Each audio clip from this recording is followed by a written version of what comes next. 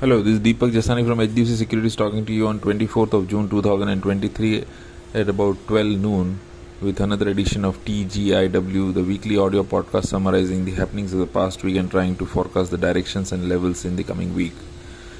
Indian market snapped a 4-week rise in a volatile week ended June 23. This was amidst volatile global markets post hawkish commentary from the US Fed chair stating more rate hikes are going ahead. Surprise rate hike by Bank of England and delayed monsoon also dampened investor sentiments. Sensex, mid-cap and small-cap indices hit all-time highs, whereas Nifty came very close to making an all-time high, but markets lost momentum in the meanwhile. Sensex declined 0.64% over the week, while Nifty fell 0.85%. Indices recorded losses in 3 out of 5 trading sessions during the week. In the broader markets, BSE mid-cap index contracted 1.25% and BSE small-cap index fell 0.93%. Market breadth flipped in favor of bears with 4 shares gaining for every 5 losers. Average cash turnover in the NSE was marginally higher as compared to the previous week. All sectoral indices ended in the red. Media fell 3.6%, metals shed 2.4%. Realty, oil and gas, consumer durables and FMCG fell between 2 to 2.2%. Financial services index ended flat. Among Nifty 100 stocks, Piramal Enterprises surged 12.8% as it sold its entire stake in Shriram Finance. AMC gained 5.1% after Aberdeen Investments sold its stake in the firm. Muthoot Finance rose 4.6%, Jindal Steel gained 4.5% and ICICI Prudential Life ended 4.1% in the green.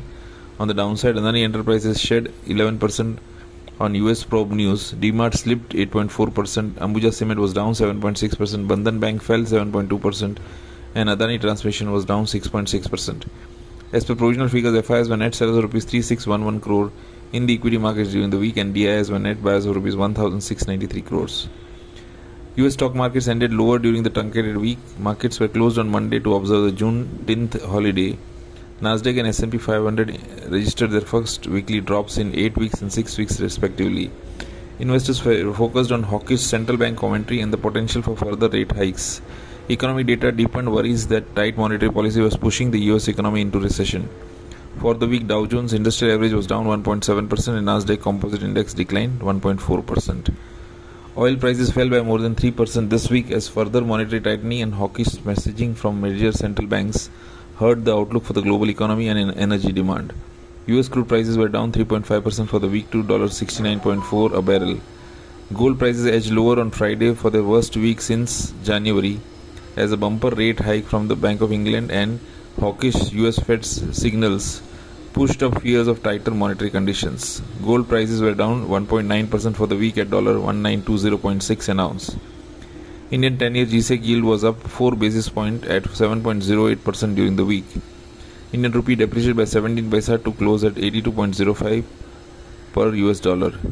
Bitcoin on Friday hit its highest level in a year, which is $31,000, after 3 financial services giants BlackRock, Invesco and WisdomTree filed applications for spot Bitcoin exchange traded funds. Other economic data include housing starts in the US unexpectedly jumped 21.7% month on month to a seasonally adjusted annualized rate of 1.63 million in May, the highest level since April 2022. Existing home sales in the US edged 2.3% higher from a previous month to a seasonally adjusted annual rate of 4.3 million in May 2023. S&P Global US Manufacturing PMI fell to 46.3 in June, pointing to the biggest contraction in the manufacturing sector since December compared to 48.4 in May. Services PMI edged down to 54.1 in June from 54.9 in May. Consumer price inflation in the UK held steady at 8.7% in May, unchanged from the previous month's 13-month low. Core inflation rate rose to 7.1%, the highest since March 1992. Factory gate prices of goods produced by UK manufacturers slowed sharply to 2.9% year-on-year in May from a downwardly revised 5.2% in the previous month. Bank of England raised its policy interest rates by 50 basis points to 5% during its June meeting, marking the 13th consecutive hike. Retail sales in the UK declined by 2.1% compared to the previous year in May, following a 3.4% decrease in April. S&P Global CIPS UK Manufacturing PMI dropped to 46.2 in June, down from 47.1 in the previous month. Services PMI fell to 53.7 in June from 55.2 in the previous month, extending the growth trend for British service providers for the fifth straight month. The HCOB Eurozone manufacturing PMI fell by 1.2 points from the previous month to 43.6 in June to reflect the 11th straight contraction in the bloc's factory activity. Services PMI fell by 1.7 points from the previous month to 52.4.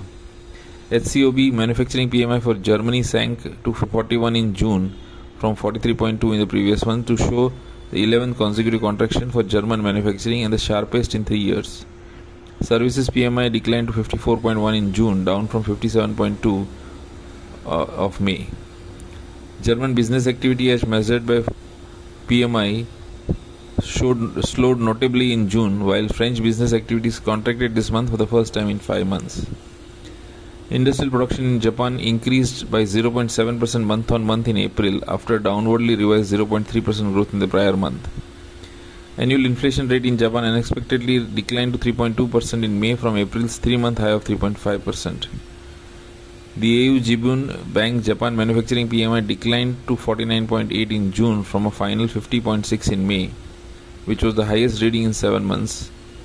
Services Business Activity Index unexpectedly slipped to 54.2 in June from a record high of 55.9 in May, signaling the softest upturn in activity in 4 months. People's Bank of China slashed 2 key lending rates for the first time since August 22 at its June fixing.